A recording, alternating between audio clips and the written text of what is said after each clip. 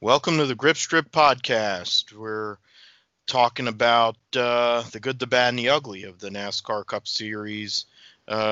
This week on the Grip Strip Podcast, we're kind of going to do that and do recaps of the season for all different series that we cover here on the GSP. We'll also talk about the 12 Hours of Sebring that took place this weekend, the Bahrain 8-hour, which finished the WEC season, and of course the Turkish Grand Prix, which saw Lewis Hamilton become a 7-time world champion, tying Michael Schumacher on Sunday. My name is Philip Matthew. I'm here with my co-host Josh Fine. What's good, man? I'm doing great, Phil. It's kind of weird now that most of the racing is over, but we still got Formula One. IMSA ended this weekend, but we still got a little bit of racing left in this year. Yeah, we got a little bit of racing left. I mean, with everything that's going on with COVID, and what's still going on with COVID, which is going to definitely affect what goes on here into next year for sure. But we'll probably get into that as we get into this off season. Before we get into the Cup Series and what we thought of it and all the big players, good, bad, and the ugly in that, we'll talk about Formula One first. It was the DHL Turkish Grand Prix at the Istanbul Park circuit. It was inner city Istanbul Park because it's sponsored by somebody. Lewis Hamilton wins his 94th Formula One race on Sunday. It is his 10th win of 2020, and it means that every year but one since 2014, he's won at least 10 races, which is insane. His average start is 1.9 and his average finish is 1.9. He's been on the pole 9 times out of the 14 races. He's podiumed 12 times, and he won the world championship because Valtteri Bottas had a nightmare race at the Turkish Grand Prix yesterday. Sergio Perez finished second for Racing Point after starting third, and Lewis Hamilton started sixth after a crazy qualifying session on Saturday. Sebastian Vettel gets his first podium of the year after starting 11th. Charles Leclerc from 12th finished 4th. He was going to finish second. He blew it late there in the last lap. Carlos Sainz finished 5th. Max Verstappen 6th. Alexander Albon 7th. Lando Norris 8th. Lance Stroll, who won the pole. Lance Stroll won the pole for this race. Yeah, it's hard for me to believe, too. He finished 9th, and Daniel Ricciardo finished 10th. Outside of that, the rest of the cars either were lapped or had some sort of issue. Grosjean and Latifi got into each other, and they wrecked, and they both fell out. Giovinazzi had gearbox problems. There were a lot of different leaders. Stroll ended up leading 32 laps of the race, which put him up to like third of all the drivers so far this year that have led laps, which tells you how dominant the Mercedes team has been this year. And I guess the takeaway, the thing we should talk about, you talk about GOAT discussions and who was the best or different eras.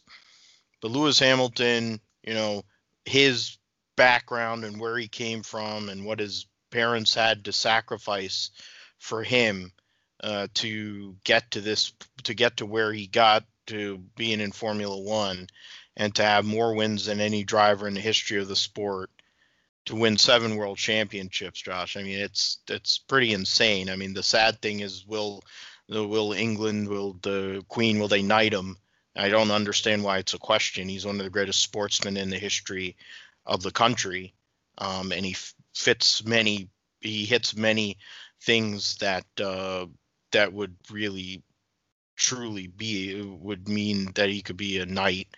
If they're gonna knight freaking guys like Nick Faldo or golfers and some of these other people, like, you can knight Lewis Hamilton. But that's a separate discussion, I would assume, for later, many years down the line. And it sounds like he's also coming back to Mercedes too. So that will, at least for another year, probably continue on this trend. But what did you think of the race and this whole weekend at a track that was definitely not suited for Formula One, based on a repave, which is something we deal with here in the United States with NASCAR and repaves? It definitely didn't work out well with the tires and all kinds of other stuff. But what do you take away from that whole weekend? Well, I think this Grand Prix was definitely one of the more chaotic Grand Prix that we witnessed this season in Formula One, and it was very wet the entire weekend. They said it could be slippery, and definitely was. I mean, you saw some guys that were definitely looking like they were dirt tracking it, so to speak, trying to make passes in certain corners. Like, I think through the chicane there was a highlight of Lando Norris trying to make a pass, and like he was basically having to turn right to make the pass, and it was a left-hand turn, and it was having to drift and everything. And so it brought a little bit of a different element, and I guess it was interesting to see. But I think, like you said, with Lance Stroll winning the pole, I don't think anybody foresaw that coming. We've definitely said he's a driver that lacks a lot of talent, and he's only there because his dad pays the checks and all of that. But he's, I guess, I mean, if he can win the pole like that, I mean, you have to give him a little bit of credit. And every once in a while, a blind squirrel will find a nut. So I guess that was the case for him there. Yeah, that's exactly what I said in the other chat about him getting the pole. Yeah, so it was, definitely interesting, and I mean, nobody saw it coming, and he should have been able to at least get a podium if he led that many laps, and just didn't have it at the end, I guess, and they messed up on the strategy for him there. But I think for his teammate also, Sergio Perez, like we talked about a couple of weeks ago, his team kind of botched the strategy at the end and cost him a podium finish, and finishing like fourth or something like that, and that was definitely like a missed opportunity for him. So this race, now that he finished in second and just barely finishing second over Sebastian Vettel, who made his return back to the podium, it kind of makes up for that, and gives him maybe a little bit more of a positive result to potentially end the season, and certainly it'd be more memorable than what he had previously experienced with giving up a podium a couple weeks ago. But good. So I guess you could say that at least in this Grand Prix, Racing Point kind of showed their, I guess, like their competitiveness that people had talked about at the beginning of the season, and they have been competitive, but they've been off and on throughout the season, and they haven't been quite where maybe like some of the early season pundits would have said. And I think this shows that they can definitely be competitive going into next season, and with the lineup that they'll have, and hopefully they continue to make gains with their organization, and hopefully legally also, given the situation with how they may have copied parts or whatnot. But I don't think for Lewis Hamilton to win the way he did, he didn't lead the most laps. It wasn't the most dominating win. He was basically able to get there through strategy and his own ability, which is still given credit for it. But like, I think we would have both thought that it would just been another Lewis Hamilton domination type of race, and it wasn't that at all. And he definitely had to work for this one, and definitely had to work to get his 7th title. And it's been a historical season for him, and he's made the career marks in both wins, and he's going to tie Michael Schumacher with the titles, and definitely one for the ages. And he'll be knighted eventually, I think, and it'll be like kind of like a Hall of Fame kind of honor, like a few years down the road, once he's retired and everything. So that'll come. Don't worry about it now. But we'll see how that goes. And it was definitely a good win for him. But on the other side of things, like Valtteri Bottas, he spun out like 6 times during the race, at the beginning of the race and middle of the race, and probably at the end of the race too. And he, if he was going to try to stop Lewis Hamilton from winning his 7th title, this was not the type of race he wanted from him. And to make that many mistakes shows, he just didn't have the ability to win the title this year. And certainly, he's able to give chance or able to give Lewis a lot of opportunities there to challenge him for wins and for the points lead. But ultimately, kind of sums up why he's number 2 at Mercedes and why he'll continue to be number 2 there unless he decides to leave and go to another team. And, I think I'll end my point with Sebastian Vettel returning to the podium, and he's struggled this entire season, and you can tell his heart's not in it, but hey, he was able to get a 3rd place, so not bad for him. And it's kind of fitting that he's able to get back to finishing on the podium when Lewis Hamilton wins his 7th title, and kind of back to how it was in previous years where Vettel was kind of second fiddle to Hamilton throughout the year, and how they had been able to, up until this season, had been able to kind of challenge each other throughout the season. And so I think it's great that he was able to finish 3rd, and maybe he's still got something left in him coming into next season as he moves on from Ferrari and goes to Racing Point, and maybe he can get some at least solid finishes there with that team.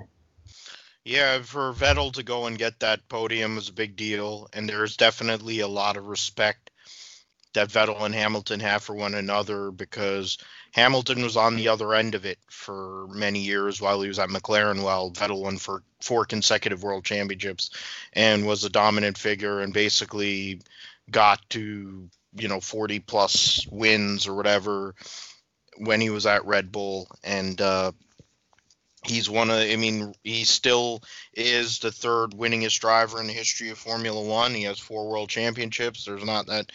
There's like Alan Prost has 4, and then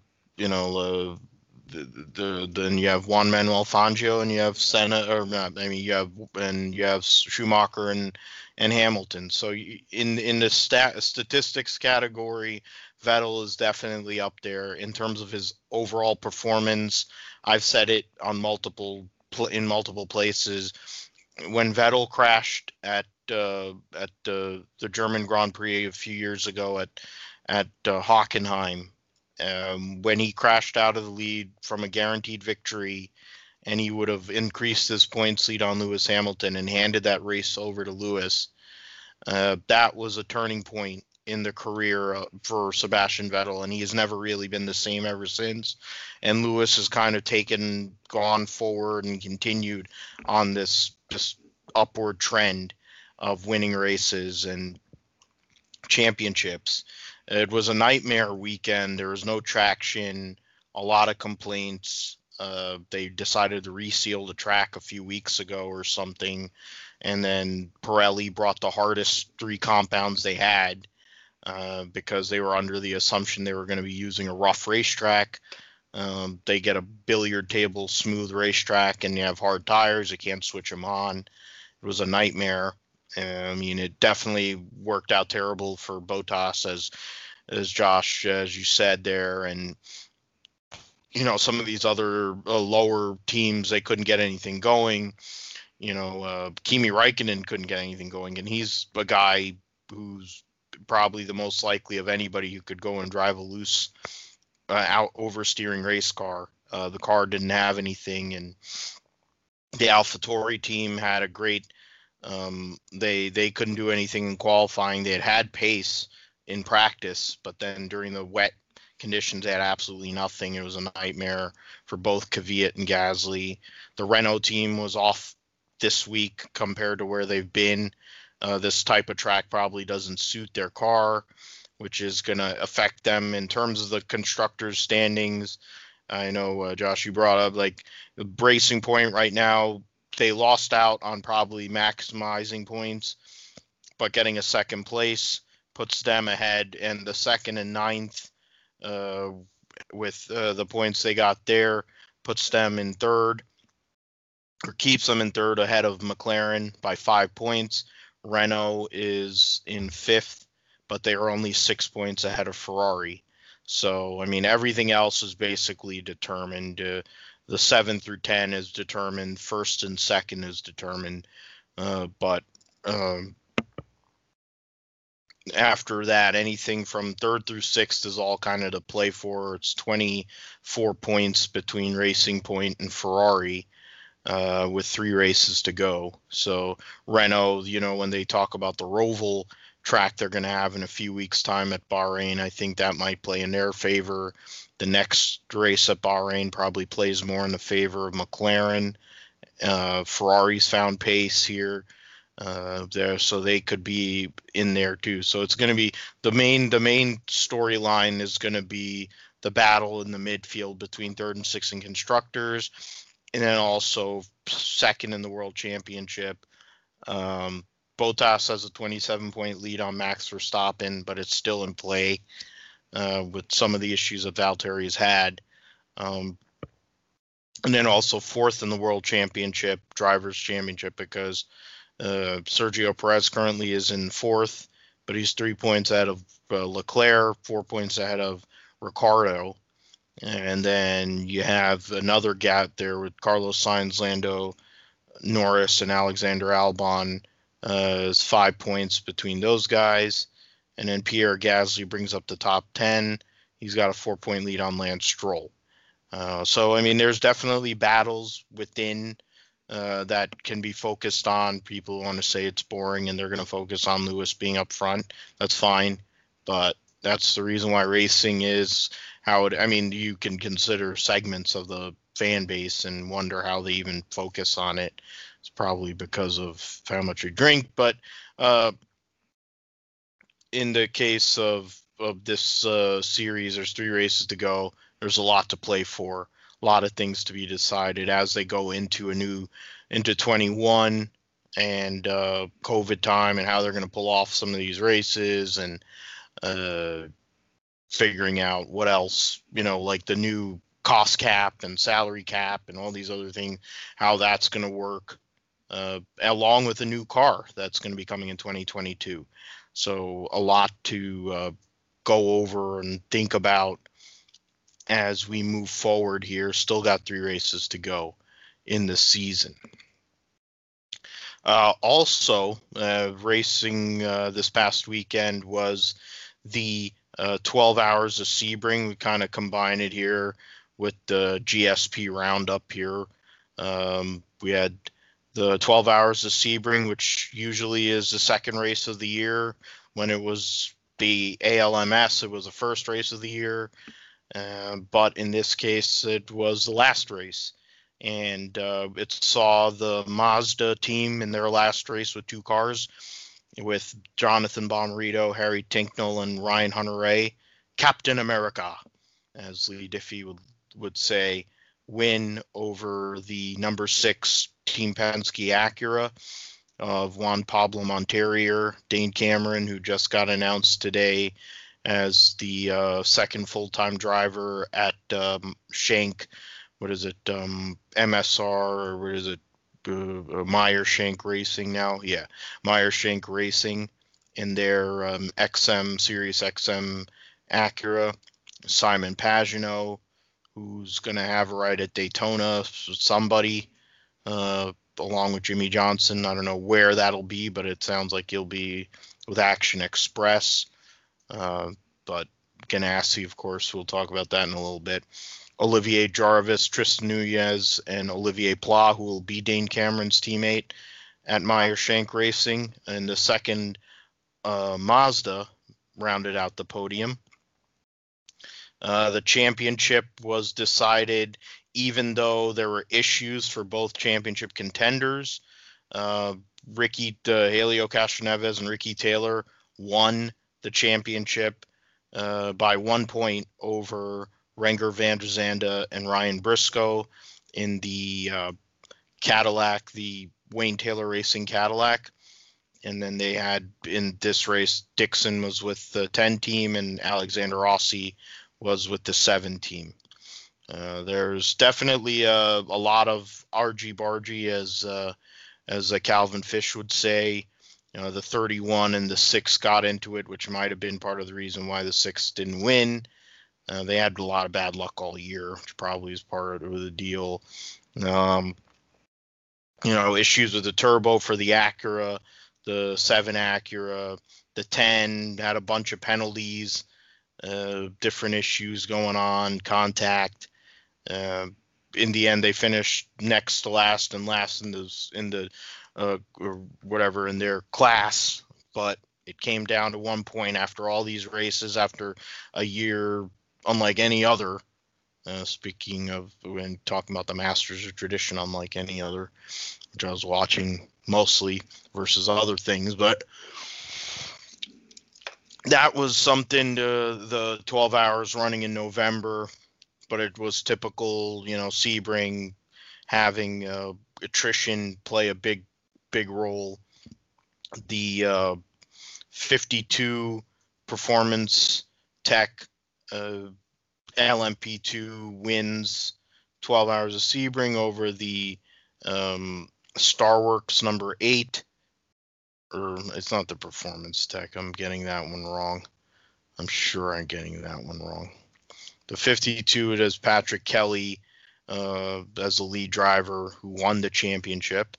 He wins with Simon Trummer and Scott Huffaker in LMP2. The GTLM, Porsche gets a 1-2 on their way out of the class, and BMW gets 3rd and 4th, as they're going to be out of the leaving the class as well, at least as a full-time competitor. So Corvettes will be able to just do what they were doing for years when they dominated GT1, when they had no competition. And then in the GTD category, Ryan Hardwick, Long and Jan Halen in the I'm forgetting the name of the team name, of course. Wright Motorsports. Wright Motorsports Porsche. Thank you. They won the race, which was good for a first-year team in this class, but they weren't able to win the championship. Unfortunately for them, they were beat by the it's PR1 Matheson. That's right, PR1 Matheson LMP2. The Wright Motorsports team, they lost to the Meyer Shank team in their last race with the Acura NSX program before other teams go and take it over. In terms of the podium, the Wright Motorsports team wins. Ian James, Roman DeAngelis, Darren Turner, Harder Racing, Aston Martin finishes second. And then Mario Farnbacher, Matt McMurray, and Shinya Mishimi round out the podium. I'm not sure.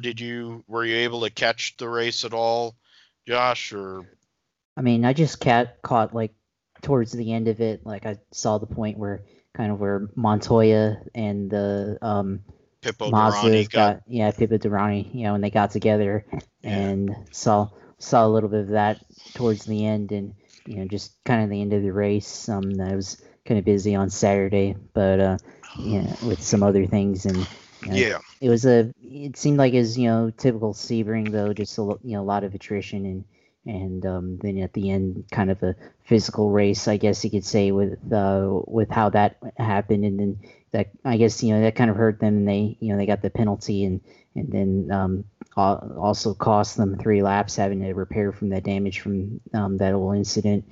It seemed like a very very Sebring type of race, and just a lot of physical parts, and a lot of attrition as you go through the 12 hours, and very, very typical for a sports car race, and that's what makes sports car racing exciting, is the amount of talent that you need to be able to go throughout that 12 hours with your team, and the coordination and strategy, and it's a total team effort from all the drivers. Yep. I mean, there was the GTD battle went down to the bitter end. It was a close race. It was a few seconds really between the top. What is it? Top seven were all on the same lap.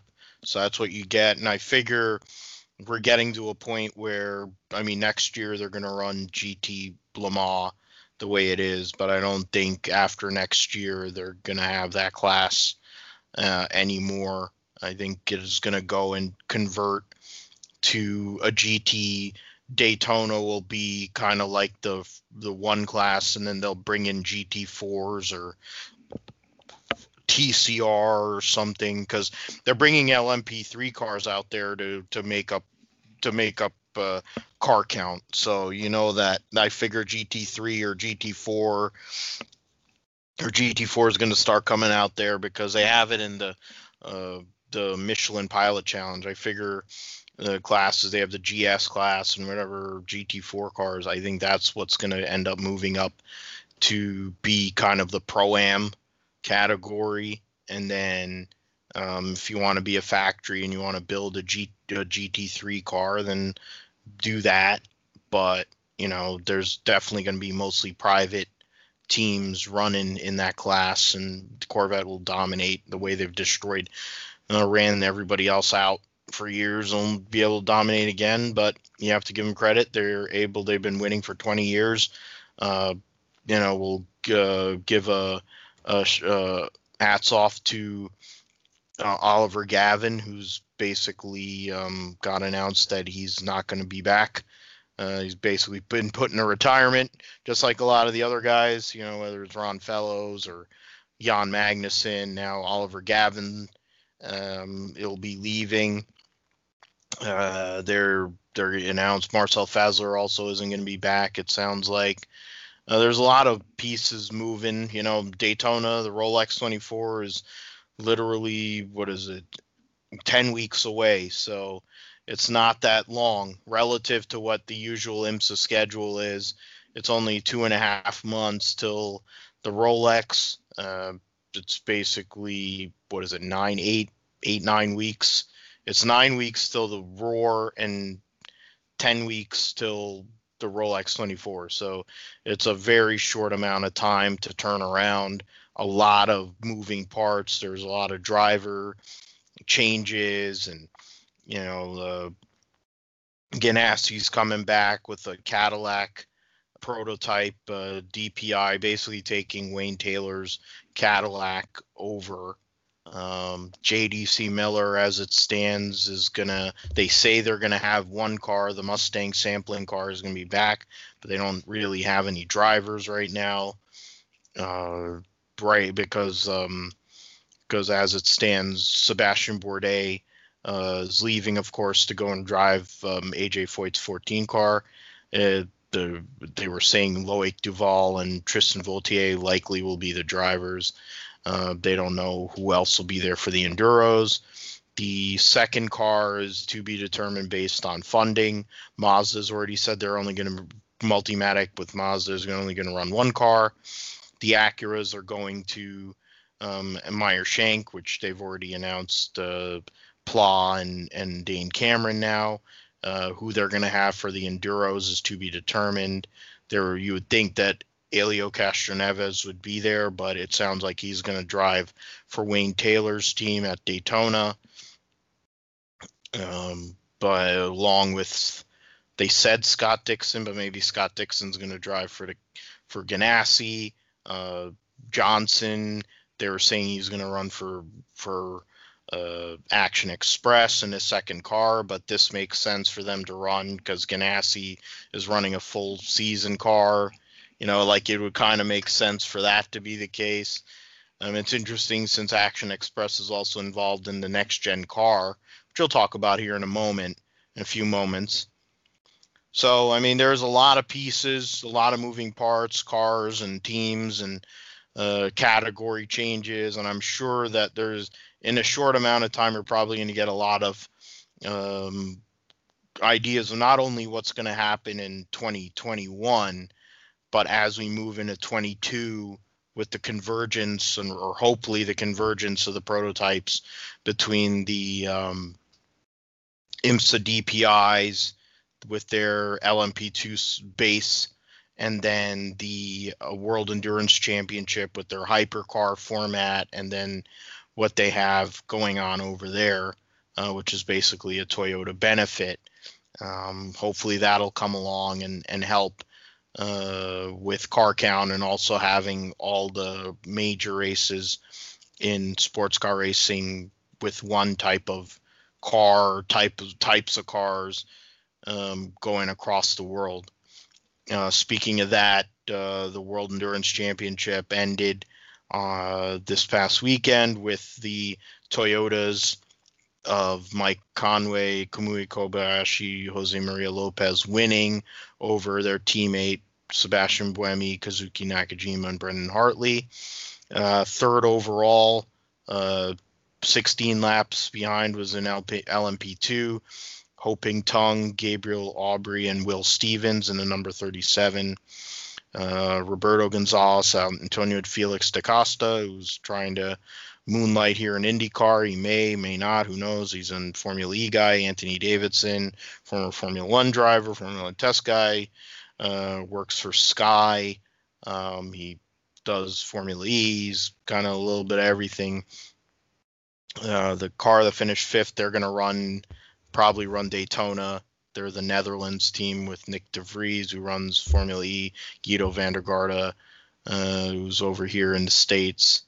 And you got some other people in there. The Porsches went 1-2 in their last race over there, and the WEC as well. So big weekend for Porsche on that thing. And then Porsches ended up winning in the AM category as well. So Ben Keating was in the AM category. He ran it with Bjorn Bleekemolen. They weren't at the 12 hours. They were over at Bahrain with the World Endurance Championship. What is it? Paul Dalla with the Aston Martin in the AM category. Pedro Lamy is in there. So I'm just looking for some of the other names. We'll see what's going on with their World Endurance Championship next year. Of course, it was a much more condensed season. They'll go back to a single year calendar now because of everything that's happened with COVID starting next year. I think the initial plan is they'll have one race before they are supposed to come to Sebring, but whether that actually happens or not is to be determined. And I would venture to say it isn't going to happen the way things are going right now, for multiple reasons. Moto GP and Moto 2, the Valencia GP, we'll just kind of hit. Joe Roberts finished 11th in the Moto 2 category. There's one race to go in the season after this. Joe Roberts ended up, and he ends up getting points, so that's good. Trying to maintain his situation as he moves on to a different team. He is still 4 points. He's 4 points behind Tatsuya Nakajima for 7th. He's got an 8-point lead on Marcel Schroeder, who finished 4th in this race. On Sunday, Javi Vieja finished 13th, so he didn't really lose too much ground to him. Tom Luthie's been on a non-point scoring streak. So there's one race to go. They'll be at Portugal this weekend, and we'll talk about that in the next episode. Ania Bastianini has a 14-point lead on Sam Lowes and 18-point lead on Luca Marini. Those are the three riders right now that have a chance at the World Championship. After that, Bezzecchi is eliminated because there's not enough points there. He's 23. No, actually, he's in it too. Sorry. Because Yeah, he's actually in it too. Yeah, sorry. So there's actually 4 riders that have a chance. Of course, you kind of need things to go a certain way. Bastianini needs to not score or finish very low in outside of the top 10 for some of these other guys to really have a chance. So that'll be an interesting run up at Portimao, which is a great circuit for Formula One, and it's been a motorcycle circuit for many years anyway. So we will see what happens there. Going into the MotoGP World Championship, Joan Mir wins the MotoGP World Championship with a 7th place finish after winning the European Grand Prix, which basically gave him the cushion he needed. Franco Morbidelli gets another win over Jack Miller. It was a really close race. Less than a tenth of a second was the gap there. Pol Espargaro on the KTM finished 3rd. Alex Rins 4th. Brad Binder 5th. So KTM factory 3-5. And then Miguel Oliveira, who won at Red Bull Ring, finished 6th. Joan Mir, as I said, 7th. Dovizioso 8th. Alex Espargaro for Aprilia finished 9th. And then Maverick Vinales finished 10th. Franco Bagnaia finished 11th. Rossi 12th, returning from the COVID, another COVID deal. And in terms of other guys, Alex Marquez didn't even get a point. Lorenzo Salvadori on the Aprilia was outside the points, filling in for I think he was filling in for, I don't know if I'm forgetting his name now. Whatever.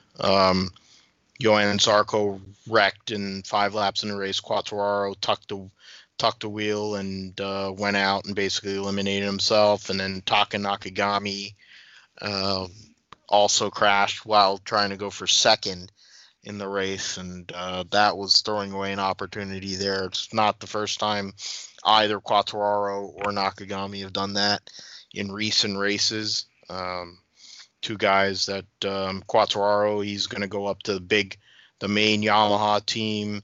Nakagami, not sure if I think he's staying at LCR Honda, and he'll be teammates with Alex Marquez next year, so that'll be something. Crutchlow has announced he's going to be Yamaha's test rider next year. I think they let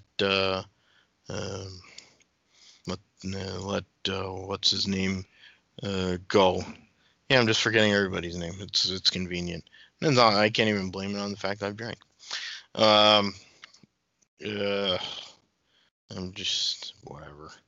I'll probably remember it later on, and then I'll bring it up later. But outside of that, the other major race that took place this past weekend was the finale of the British Touring Car Championship, and you saw Ash Sutton win the British Touring Car Championship for a second time in an Infiniti Q50 over. And just bring up the races over here. And the next race is Brands Hatch Indy, of course. That'll be in April. But they ran at Brands Hatch Indy this past weekend. Or Brands Hatch GP, sorry. Brands Hatch GP for the last 3 races of the season. It's a beautiful track. I love Brands Hatch. It's legendary, and I've been able to go there and just run up the straight, and that's enough for me. An awesome racetrack. They had Formula One. They've had IndyCar there. So, I mean, it's just cool. In terms of the races, you had race 1. It was Dan Camish, Ash Sutton, Tom Ingram were the top 3. Rory Butcher 4th, Ollie Jackson 5th. And second race, Ash Sutton won over Ingram, Camish, Turkington, and Ollie Jackson. Race 3, Butcher, Ingram, Jake Hill, Dan Camish, Adam Morgan were the top 5. And then in terms of the championship, Ash Sutton wins the championship, takes it away from Colin Turkington, the multi-time champion, by 14 points. Dan Kamish was third, a further 2 points behind that. Ingram and Butcher were the top 5. In terms of the Jack Sears Trophy it was Michael Kreese who wins the Jack Sears Trophy. In the independents, it is Ash Sutton, of course, over Rory Butcher, Adam Morgan, Tom Chilton, and Jake Hill.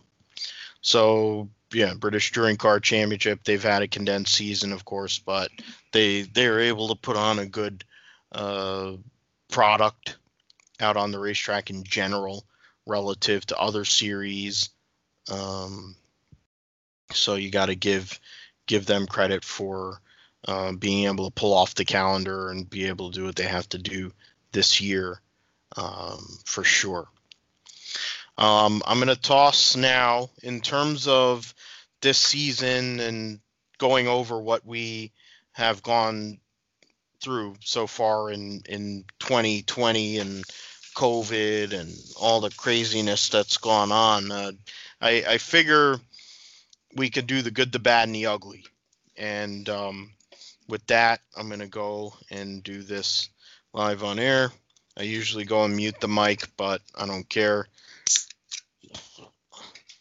Well, actually, before we go and really get into the good, the bad, and the ugly, there's some silly season stuff that came out. I mean, I talked about some of it for some of the other series. Jeb Burton got announced as the driver of the 10 Xfinity car, the Nutrien Ag Solutions 10 for Colleague Racing.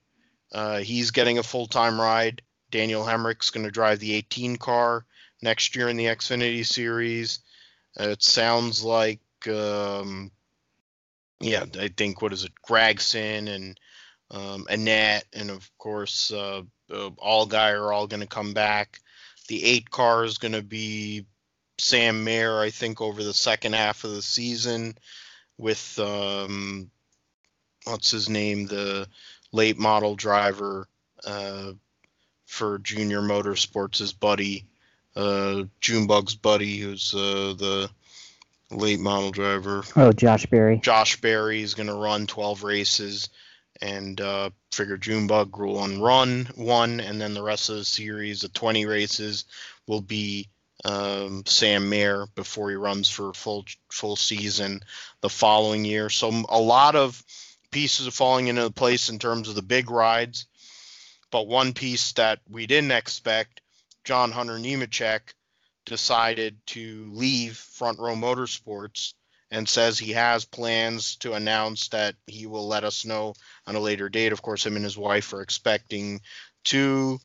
So there's that, kind of think about that with all the baby boom going on, Ty Dillon. They just had their son, but of course he doesn't have a ride. A lot of pieces, a lot of moving parts. We don't know who's going to go to Front Row Motorsports. I don't really know who. I mean, I have one idea. But, I mean, in terms of what's going on the NASCAR side, Xfinity, of course, trucks with Chase Purdy is going to be driving for GMS. It sounds like he'll be in the 23, or they may start numbering or changing the different numbers. They may put Zane Smith, and they might change it around amongst the rest of them guys. But trucks, I think, you're going to wait until a week before Daytona before we really know who's going where. I mean, everyone's going to make a big deal about Deegan being in a DGR Crosley truck, and that's fine and well, but isn't going to make up for the fact that she sucks. But I mean, what did you think of? I guess before we go, it's a kind of broad question, Josh. But what do you think of the news of John Hunter Nemechek all of a sudden, when there's really no rides available in the Cup Series, to decide that he's going to bail Front Row Motorsports, and what do you think he's going to do going into 2021? Yeah, it's a very interesting situation with Jonathan Nemechek, because last season there were definitely some moments where he showed his talent.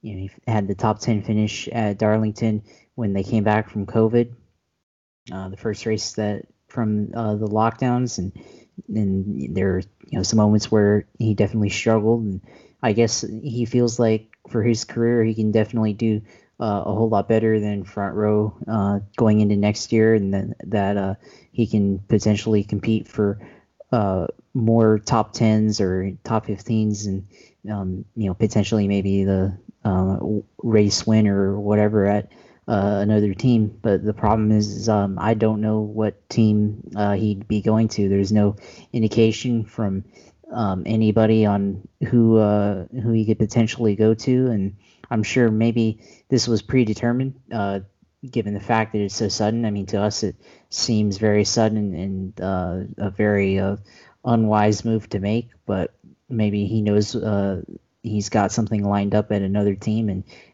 they'll have to wait for that announcement later in the future, and possibly a couple of weeks whenever that comes around. But I thought he did pretty solid in the 38 car in 2020 for the level that team's at and where he is as a rookie driver. He definitely could have had maybe another season or two before he moved on to a different ride in that car.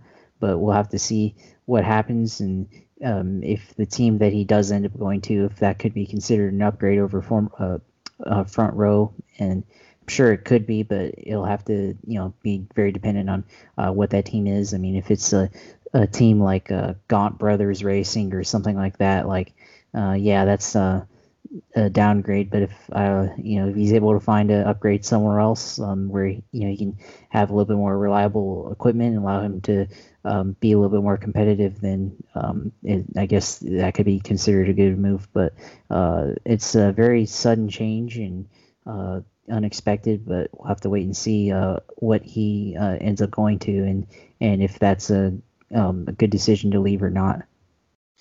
Yeah, it seemed weird to me, and talked to my my buddy and somebody who's been on the show and somebody who has his own show, Clayton Caldwell, talking in circles. He seems to have a lot of insight and connections and things at Front Row Motorsports because of his fandom of David Ragan, and also other things. But I was trying to figure out what happened and if he knew anything. He didn't know anything. He brought up something, and I mean, it's not official. It's just speculation. And I think, cup racing, we haven't heard anything about Gaunt Brothers. I mean, it's a good point you brought up, Josh, that they don't have a driver. Of course, with some of the news, Carl Long came out and was outspoken and about the whole situation with the charters and with the fact that the open teams are not going to get any money for running. So basically next year, which is pretty effed up when you consider they're not even getting full fields. And so that is going to be a problem, I would think, in general, to try to fill fields outside of some of the bigger races. I think that's something to look at and something to look towards later on, maybe closer to the start of next year, maybe, in terms of trying to get Carl Long and see if he's willing to be as open about some of the issues that are going on with that, whether his cars are actually going to be up there prior to 2022. He tried to get the charter from Germain. They turned it down. I think the Germain charter ended up going to the 99 team or whatever. I think that's what that was. Yeah, the Go Fast team, whatever. They sold their portion to BJ McLeod and whatever. Okay, so the Trackhouse team. Oh yeah, the Germain charter went to Denny Hamlin. Okay, because they paid him more money. Yeah, the Michael Jordan, Denny Hamlin, they paid him more money. That's what that was. Yeah, of course. The Levine charter went to Spire. The Trackhouse team,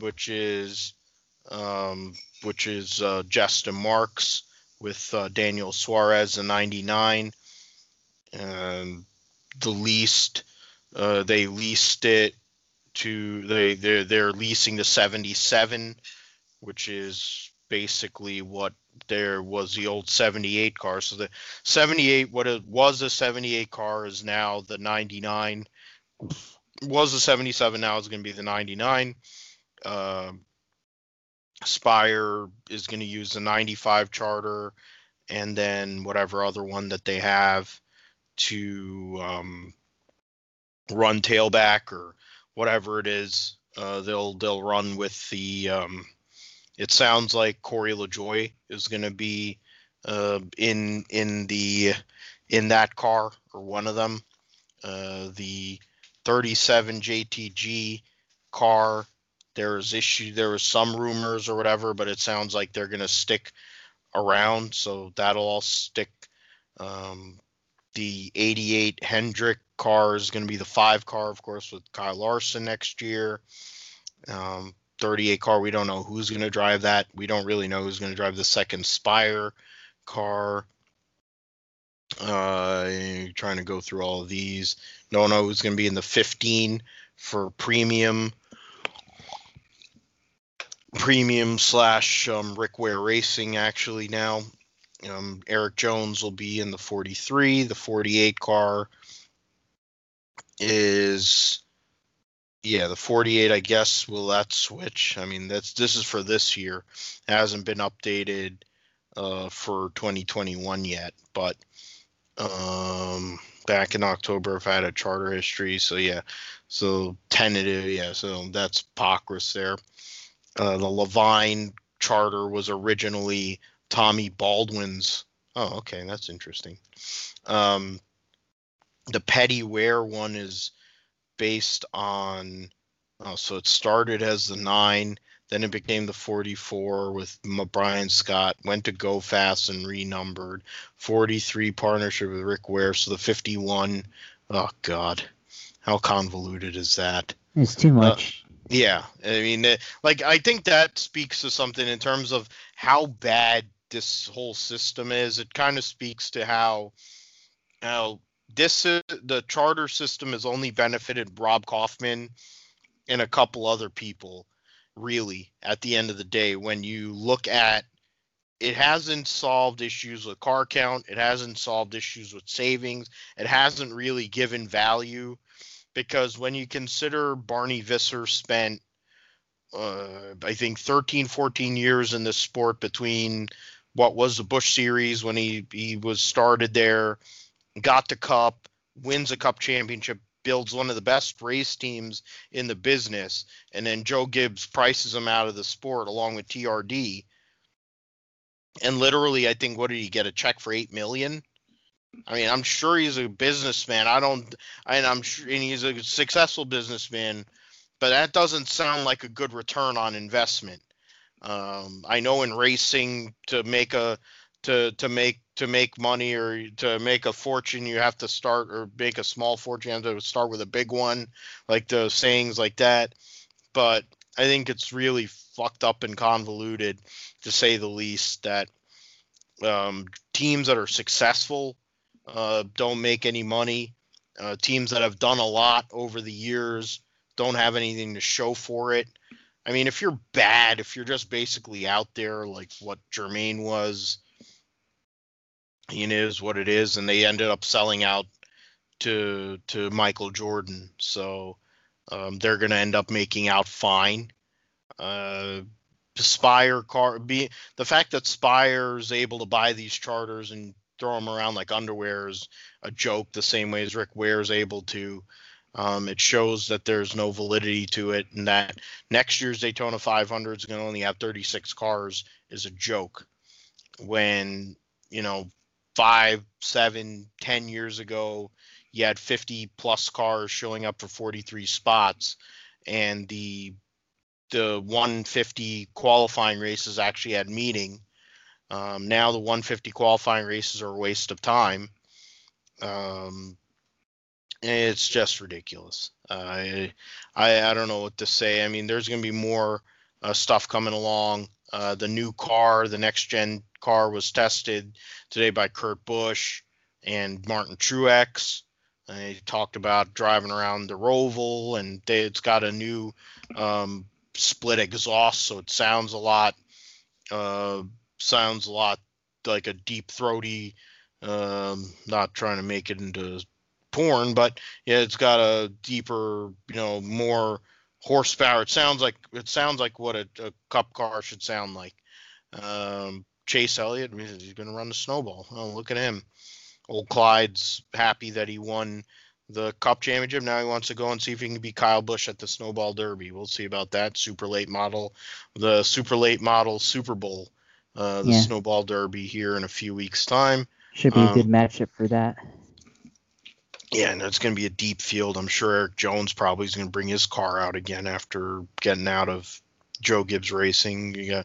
So Elliott's going to be driving a James Finch car. So yeah, he's going to, and Ricky Turner, who's a great crew chief. Yeah, so oh man, so he definitely has a good chance to win that race.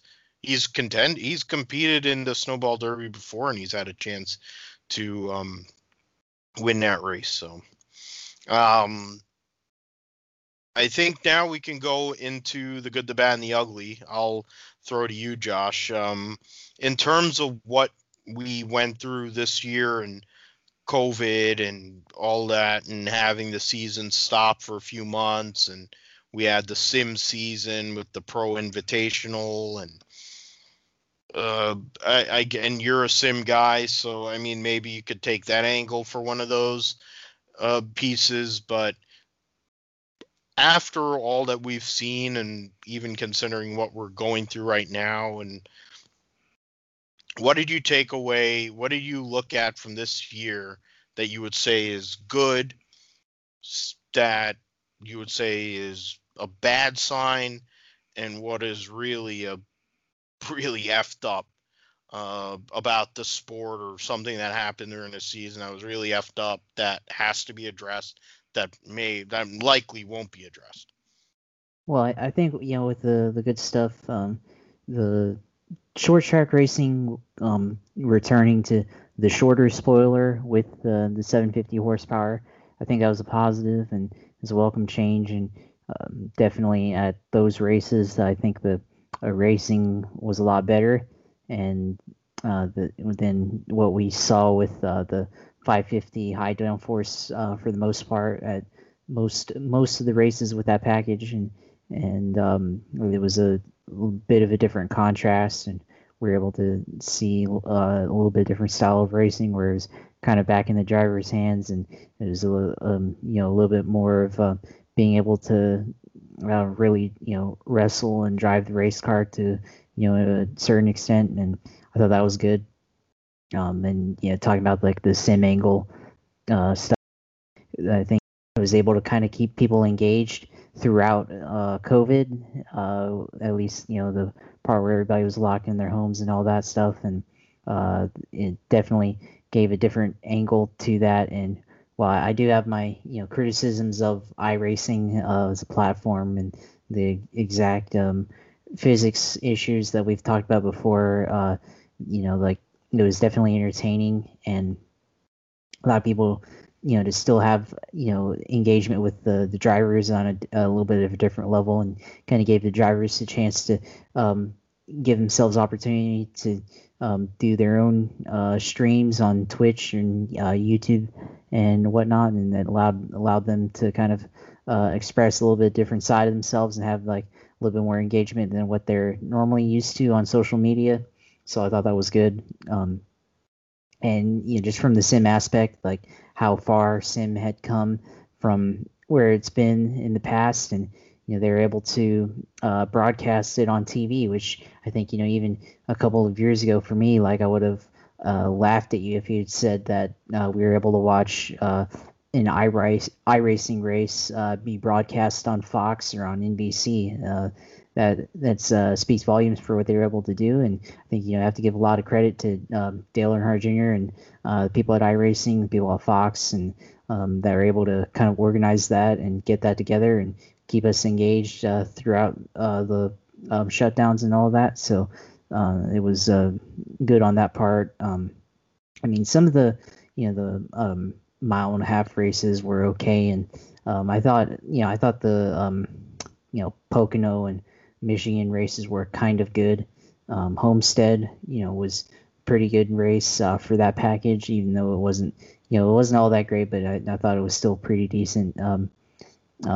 Even like Fontana, Las Vegas, some of those tracks were pretty good events, and I think a little bit of what we saw this year with some of the drivers that won. Alex Bowman had a race win. We saw Cole Custer get a win, Austin Dillon, William Byron. So some guys that haven't won or got their first win in their career. That happened. So it was a little bit more diverse in the win category, although it was still top heavy with Hamlin and Harvick and Martin Truex and Brad Keselowski.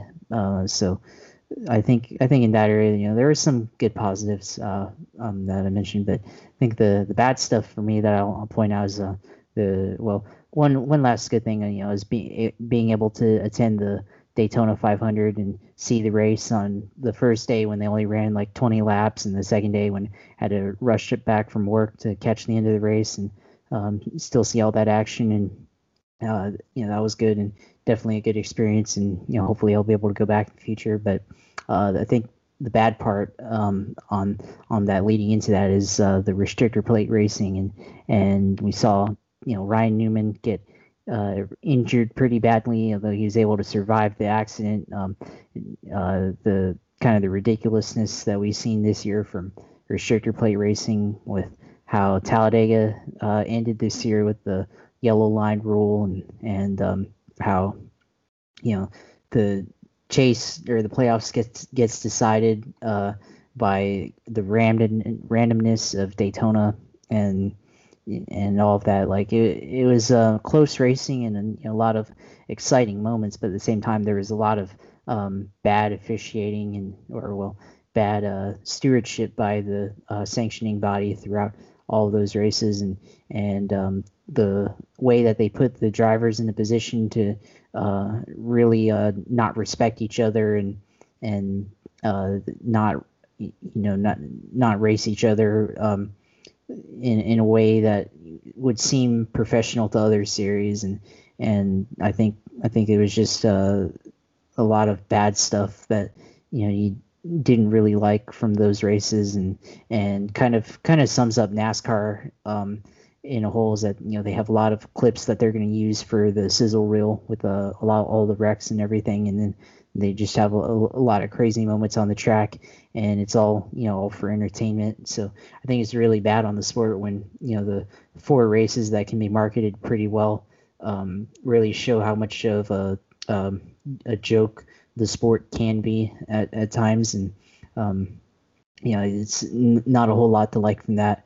And I think the leading into that, the ugly part is just the continued horridness of the rules package in general, and how draft heavy these races at the mile and a halves and 2 mile tracks continue to be, and why I have advocated in the past for drafting to be more of a factor. It shouldn't be like the all determining factor in making the cars completely dependent on the draft and on clean air at these tracks, and the fact that you can't make it pass despite being within the draft in the corners. Like you can't make enough of a run in the corners to pass the driver without losing the air on your nose. Makes it tough to watch racing like that. It makes it easy for drivers to get away, and it makes it easier for unlikely winners like Cole Custer and Austin Dillon to win races when they're able to, which is good. But the fact that it happened probably shouldn't have happened, and leads to unlikely and unpredictable winners that really don't deserve to win. I didn't like that, and I don't think it will change. Obviously this year it's not going to change as they're staying with the same package, and it's going to be an unknown how it changes in 2022 with the new package. I mean, obviously the racing will change somewhat as expected within a new rules formula, and we'll see how that goes. Obviously, we mentioned the test with Kurt Busch and Martin Truex Jr., and from everything as it sounds from the drivers' quotes, what they thought, how the car drove, it sounds like this car is going to be basically NASCAR's version of IMSA sports car or Australian V8 supercar. It sounds like that's how it's going to handle. And it seems like it's going to handle very well on the road courses, but a little bit to be determined on the ovals how exactly it'll handle. And we're going to see if maybe it fixes some of the issues with clean air, as that's been an issue for a long time. But I think really for me, like if they actually wanted to fix the problem, they would just completely tear down the car completely and just start over from the ground up. And I don't know if that's what they're doing from the this new car, because it seems like they change the outer side of the car, the body, and then they they take out some parts of the internal side on the underbody, and don't really change what actually needs to be changed. And I think maybe it'll change this time, but I'll have to see some more evidence with more cars on the track to make that determination. But I think the good and or the ugly and the bad outweigh the good, because there's more bad stuff that happened that really make the future of the sport not look as good as what they would like it to, or would like you to make it think it is. But at the same time, NASCAR is still here, and they'll continue to be here, and we'll see how the losses from COVID with the 150 or 170 million in revenue that tracks lost this year, how that'll affect the sport in the future, and how that'll affect the wages for drivers, and how it'll affect their bottom line, and how long it'll take to kind of recover from that, and what will make this, or what will the sport look like from that in 5 to 10 years, and if it continues to shrink, or if they're able to figure out a way to grow the sport. Yeah, there's a lot to unpack, and I mean, you made a lot of great points there, and it's when you consider what this sport has become. I think the point you made about the Gen 7, the next gen car, which has basically the gearbox and from a V8 supercar, the single lug wheels, which is an IMSA thing. Of course, Jim France runs NASCAR. So basically right now what we have is a pseudo Trans Am, like a TA1 Trans Am, like a GT1 SCCA car with some sort of NASCAR components and some sort of Formula One, because they've got way too many engineer types in there. That's the kind of car that we're going to. They assume that less horsepower is going to mean better racing. If less horsepower with virtually no downforce was the thing, then the reality is the amount of horsepower isn't really the thing. It's how fast they go by you, how they sound when they go by you, when we are actually allowed to be in the grandstand, since that's not going to be a thing for a long time. In most places, for full crowds, it's not like NASCAR was filling stands in general. They had to right size, quote, air quote, right size, air quote, to go and get sellout crowds. But I mean, the new car sounds good based on what they have right now. This third iteration of the new car with the split exhaust, 6-speed sequential X-Track gearbox, which is from the supercars. So I feel like that'll allow for some opportunities to get through the corner better. to go and make better racing. The 550 rules package, if they're going to continue with that, it sounds like what Kurt Busch said was somewhere around 650 is what they were working with today at the test at Charlotte. The road course package, they've got 6 road courses next year, and based on what Martin Truex said, the car was easier to drive. Now, I don't know if that's because it's more comfortable, got massive brakes on it. I'm not sure what that means per se. I think you want them to drive like a dump truck, period. I think that's how it should be. It shouldn't be easy to drive. It shouldn't be comfortable. They're cup cars. They should drive. They shouldn't feel like they're planted. They shouldn't feel like a TA1 or GT1 car out there on an oval, because that means those things are going to be sealed off and they're going to be going fast. The reality is, based on the timings they were talking about, I think they're about 3 seconds off what pole speed was here the last couple of years, maybe 6 seconds, from the 2019 or 2018 pole time. So, I mean, they're going to be a little slower, but if they sound better and they look cooler, you can kind of go and take that for what it is. But we will see. We'll see who else is showing up to fill the field. Obviously, if they're not going to pay open teams, they figure they're going to have the opportunity to get to 40 cars, or if not more, here shortly. And I think one of the pieces that's going to play a big role in that is TRD, who's in the back pocket of the Frances with the Michael Jordan team, and how they're going to act like they're not a Joe Gibbs Jr. outfit is to be determined. It's a lot like Formula One with Red Bull and Toro Rosso, or whatever, AlphaTauri, or the way that Mercedes run their car, and Racing Point with their partnership with Mercedes, now with Aston Martin, how that's not their, like, I want to know how they're going to control that colluding aspect of it. Unless like Denny Hamlin's going to move the 11 car over to 2311 and move his whole team over there, and everything will be like, oh, it's a Joe Gibbs team per se, but it's 2311, which, I mean, is typical NASCAR. They would do that sort of thing. I agree with Josh in terms of the good was the short track racing this year. The 750 package provided a better product overall.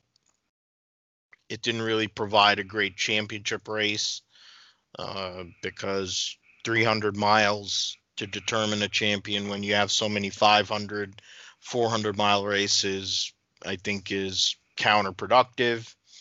That's beside the point. I think that's for something we'll talk about during the off season. I think the 750 rules package opened the door for a lot more teams to compete. Toyota, of course, dominated last year, got 3 of the 4 in the championship, and this year Toyota definitely was not up there. You can make the argument it's because of the lack of practice. You could make the argument that Kyle Busch regressed, which I think is a positive anyways, because it humbled him, and he needed to be humbled. I wish I had the drop of freaking the Iron Sheik saying he humbled Brian Blair here. But I think that's the basis. That's the foundation. The 750 package, low downforce, is like a baseline of what they should be trying to do. You look at the next gen car, and Action Express is involved in it. Gary Nelson's one of the great crew chiefs and great minds in the sport. He was so good and he was so innovative, NASCAR decided to hire him. It's what I thought Chad Knaus was going to end up going to eventually. Instead, Fat Felon made him director of competition so that he could stay home instead of be traveling on the road. He's going to be a Monday to Friday guy and working from home during the weekend so he can be with his smoking hot wife and kids. I always thought Chad Knaus was going to do that and or do TV because honestly, he's really good on TV too. I think the good is that, and hopefully with more 750 races, we'll have a little better racing. I feel like Toyota will come back and it will be a little more balanced than Toyota, other than Denny Hamlin, will come back and there will be a little bit more balance across all three manufacturers. The bad, the bad, I think, is we talked about it earlier. I think the charter system is the bad. I think for me, I'm considered a pessimist by nature, probably based on a lot of things I say and how outspoken I am. But the charter system doesn't work. It's the same way as the top 35 didn't work.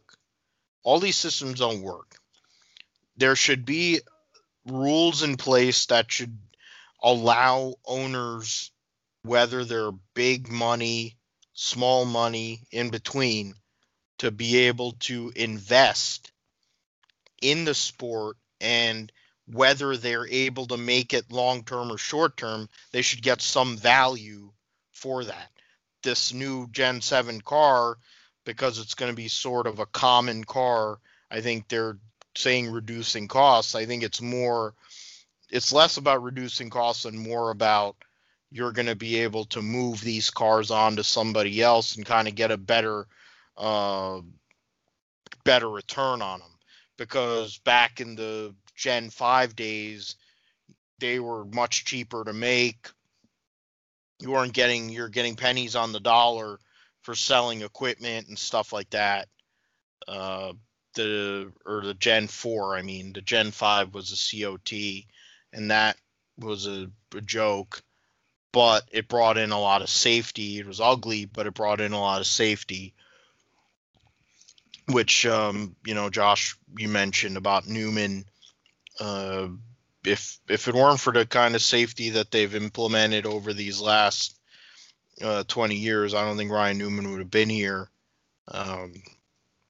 after that wreck, which I think that would be like my 1A on the bad, is the restrictor plate or super speedway racing and the general lack of respect that any of these drivers show to one another, and the willingness to go and destroy equipment, the field, multiple drivers, put themselves in peril because it's basically a demolition derby. I think that,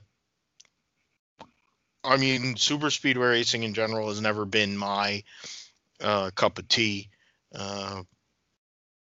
If you're a Junebug fan, I'm sure it is. If you're an Earnhardt fan, sure it is. If you're generally a Chevy person, I get it. If you're a fan of that horse face Denny Hamlin, I'm sure you like it now. But I'm a Brad Keselowski guy. I don't really like it. It's not about talent. You could say there's a level of talent to be able to read the drafts and go and kind of do. I think it's more luck, and frankly, when it comes to driving a race car, it shouldn't be strictly about luck. There should be some level of skill involved to actually be able to win a race. You shouldn't be having to block runs and get yourself turned into the infield after you've led most of the race, or you run 280 miles in a 300-mile race and then you start blocking with 10-15 to go and you get destroyed. It's a joke. And fundamentally, like, the Daytona 500 has lost its luster. it's the biggest race. It's the most important race. It's the what they call the Super Bowl of stock car racing, and the Super Bowl is probably going to be the week before the Daytona 500 at this rate. But the race is going to be a joke because all they're going to do is destroy a bunch of race cars. Before, you actually had to have some level of driving talent and skill to actually win the Daytona 500. That doesn't exist anymore. And Denny Hamlin's probably going to win too, which would be convenient for the Toyota narrative. In terms of the ugly, I think it's really there's a few things that could go in terms of the ugly for me when it comes to this Cup Series season. I think a general lack of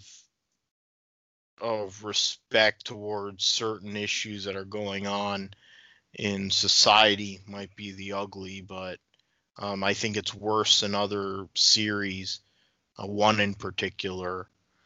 I think the leadership in the sport relative to not only social justice but the actual on-track product, I think that is a problem. Like, you consider the Major League Baseball, Rob Manfred's ballless. He basically is like a Ken doll. He has no balls. He's a horrible commissioner. Roger Goodell, horrible commissioner. Basically a talking head douchebag. Adam Silver's a good commissioner, but the NBA has become this polarizing thing where you're basically a fan. If you like LeBron James, you like the NBA. If you don't like LeBron James, you're out. Or if you have certain things going on, it's a very polarizing thing. Hockey, people don't give a shit about Bettman or care. Most people don't like Bettman, but the league exists. They napalmed themselves in 2007 with the lockout. Steve Phelps is basically a talking head and a puppet. Steve O'Donnell's a fat piece of shit that looks like somebody that would probably would be House of Representatives out of certain states. He looks like somebody him and Matt Getz probably hang out and fuck animals. Those are the kind of people that are leading this sport, and these butt lickers and ball lickers who don't have a clue about what good racing is and dealing with social justice issues and throwing certain people under the bus for their own narrative. And I think it's easy to use certain people to put across a story or a thought or whatever that you want to act like you're trying to address an issue, but fundamentally you're not addressing an issue. It's, to me, the Cup Series season, when you look at Kevin Harvick winning 9 races, and they're like, well, yeah, he didn't perform in that last round. He performed at Kansas, and he couldn't pass. He literally couldn't pass when he had a faster race car because of the 550 rules package. And the only reason the 550 rules package exists is because of the dumb fucks that run this sport. There's a simple solution to it's a simple solution that there's so many effing NASCAR related podcasts or IndyCar or motorsports related podcasts that most of us say it, talk about it. You have drivers talk about it. They want throttle response. They want to be able to have drive off and drive through the center. They want to have to back off because they're going so damn fast that they can't get through the corner. They want the thing to be loose. Jimmie Johnson is a 7-time champion who's won 83 races. He's one of the greatest of all time. And more people, the longer he goes away from this sport is when people are going to appreciate him. I am guilty of not appreciating how good he was, but he showed at times this year how good he really was relative to what he's having to drive. He basically quit because of the way these cars are going. The guy has driven all kinds of stuff. He's on the cusp of ending up driving the Indy 500. He's probably going to drive in 22. You heard it here. It's not like a big secret. I don't think it's going out on a big limb, but I feel like he's going to drive the Indy 500 and he's going to go to sports cars after that full time. He doesn't want to drive NASCAR, which has made his name, which has paid him millions of dollars. He was able to maintain Lowe's as a sponsor for decades, for a decade and a half, whatever. Get Ally, which was GMAC back before that, to come back, full sponsor him. He literally only had 2 sponsors his whole effing career. The way things are in this sport, that doesn't happen anymore. And for him to basically say, I mean, I'm paraphrasing and saying, like, he basically stopped because of the way these cars are going and the rules. You're not listening to him. You're not listening to a 7-time champion, 83 races. Then who the hell are you listening to? You're listening to cellar dwellers? Listening to people that are just field fillers? People who don't give a crap, they just want to make their bottom line? Like, who are you listening to determine these rules? Who's determining what we're seeing as an on-track product? Who tells you that the 550 rules package is a good product? Why? Because 2 laps after a restart, you have some craziness. Basically, 550 zealots are going to show the Kentucky last restart at Kentucky where Cold Custard won the Rookie of the Year. It's a fucking anomaly. Show me what the hell happened at Texas both times, and that's what the 550 rules pack. And show me Kansas both times at Kansas. That's what the 550 rules package is. And it took them until now. They're like, oh yeah, we're gonna make it. It has to be anything under 1.5 miles, and road courses or whatever will be the 750 package. It's like, how about you just run the 750 package everywhere? One rules package, you go and tweak a little thing here and there, maybe put a little more spoiler, or you go and you put a little bigger spacer. How about that? That might be a novel concept. When you consider, going to talk about Xfinity and trucks here probably in the near future, probably next week or two, and you consider what the Xfinity product was at the same tracks as Cup, and they had a much better product in general.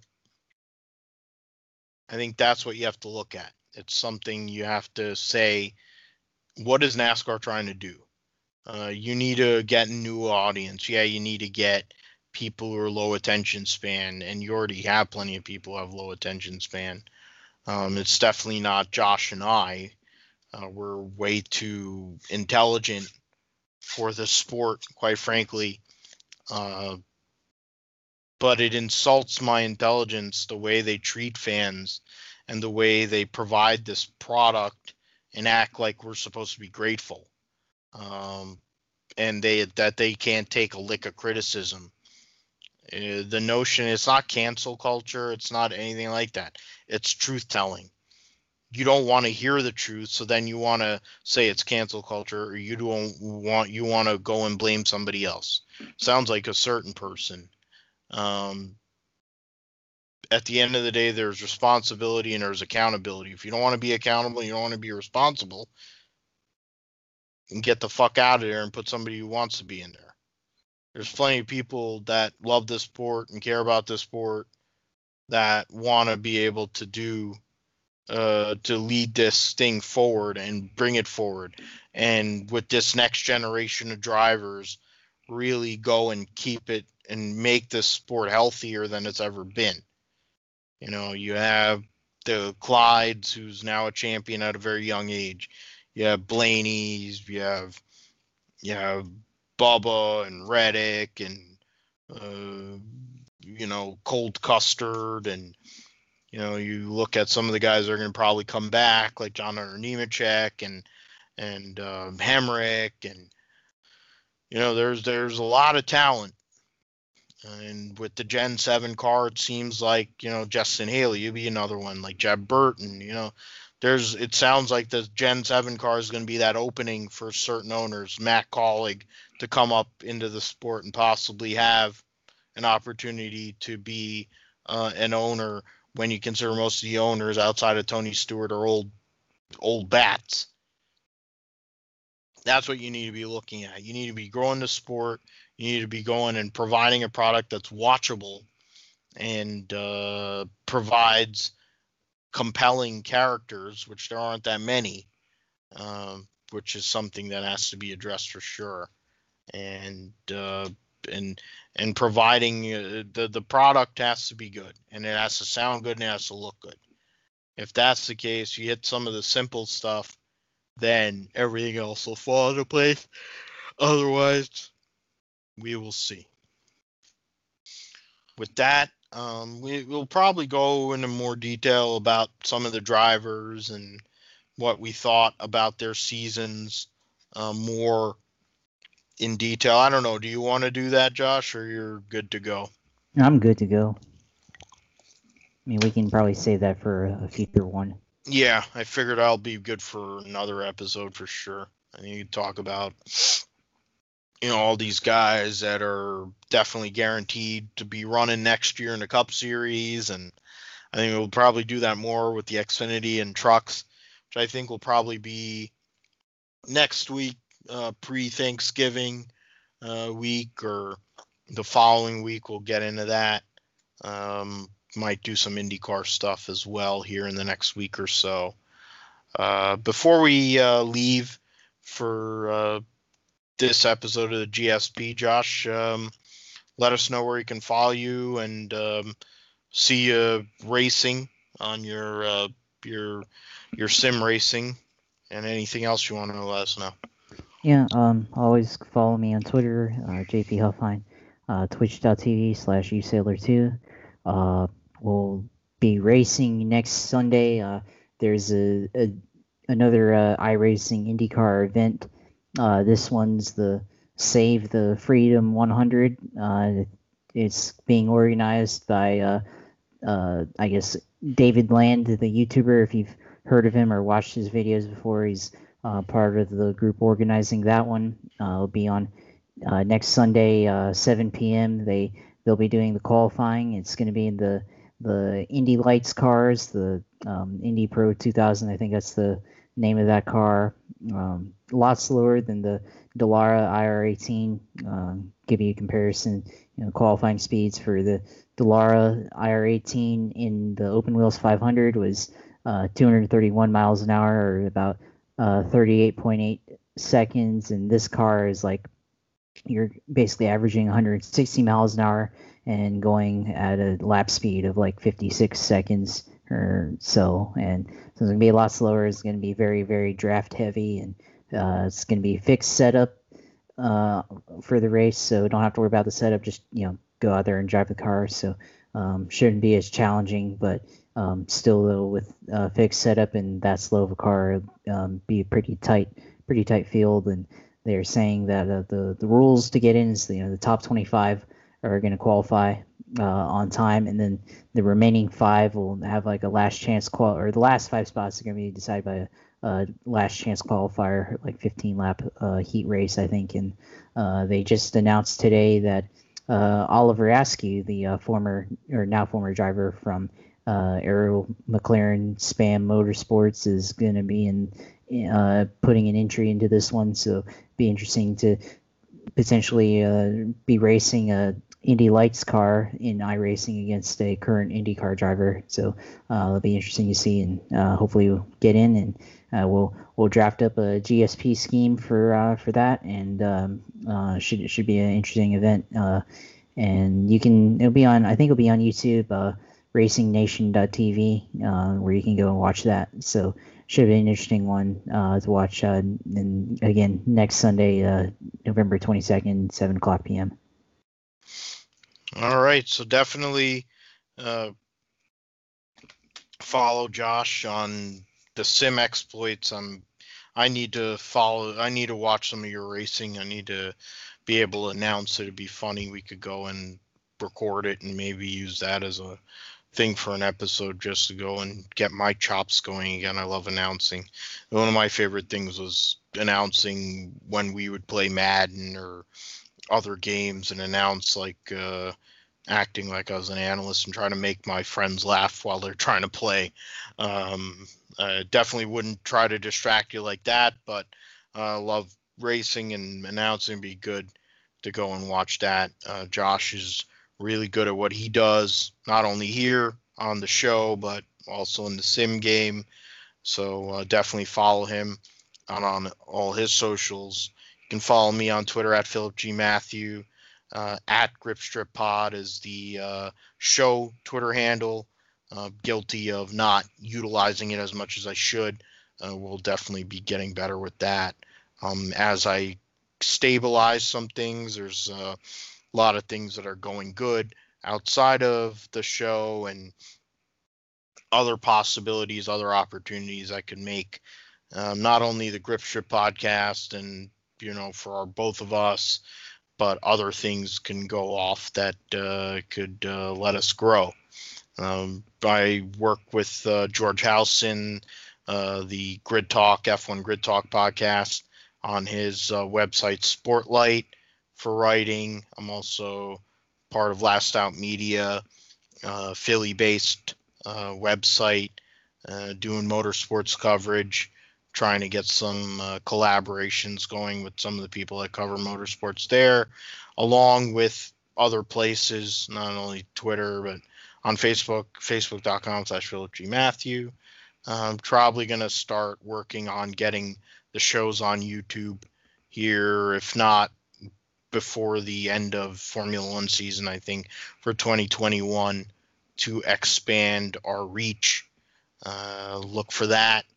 Anything that you'd like to see or anybody you'd want us to try to go and chase in regards to an interview or things you want to hear about, because we're probably going to do a lot of history. We're going to go do some throwbacks as we go through the off season, because we're not going to stop. I figure at least once a week go and talk just to bench race. I think would be good and good for the soul for sure.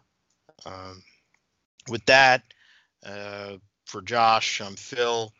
You have a good day, evening, night, whenever you're listening to this. Take care of yourself and your family, your loved one, all your friends. Wear a mask, social distance, and be good to one another. Take care. Good night.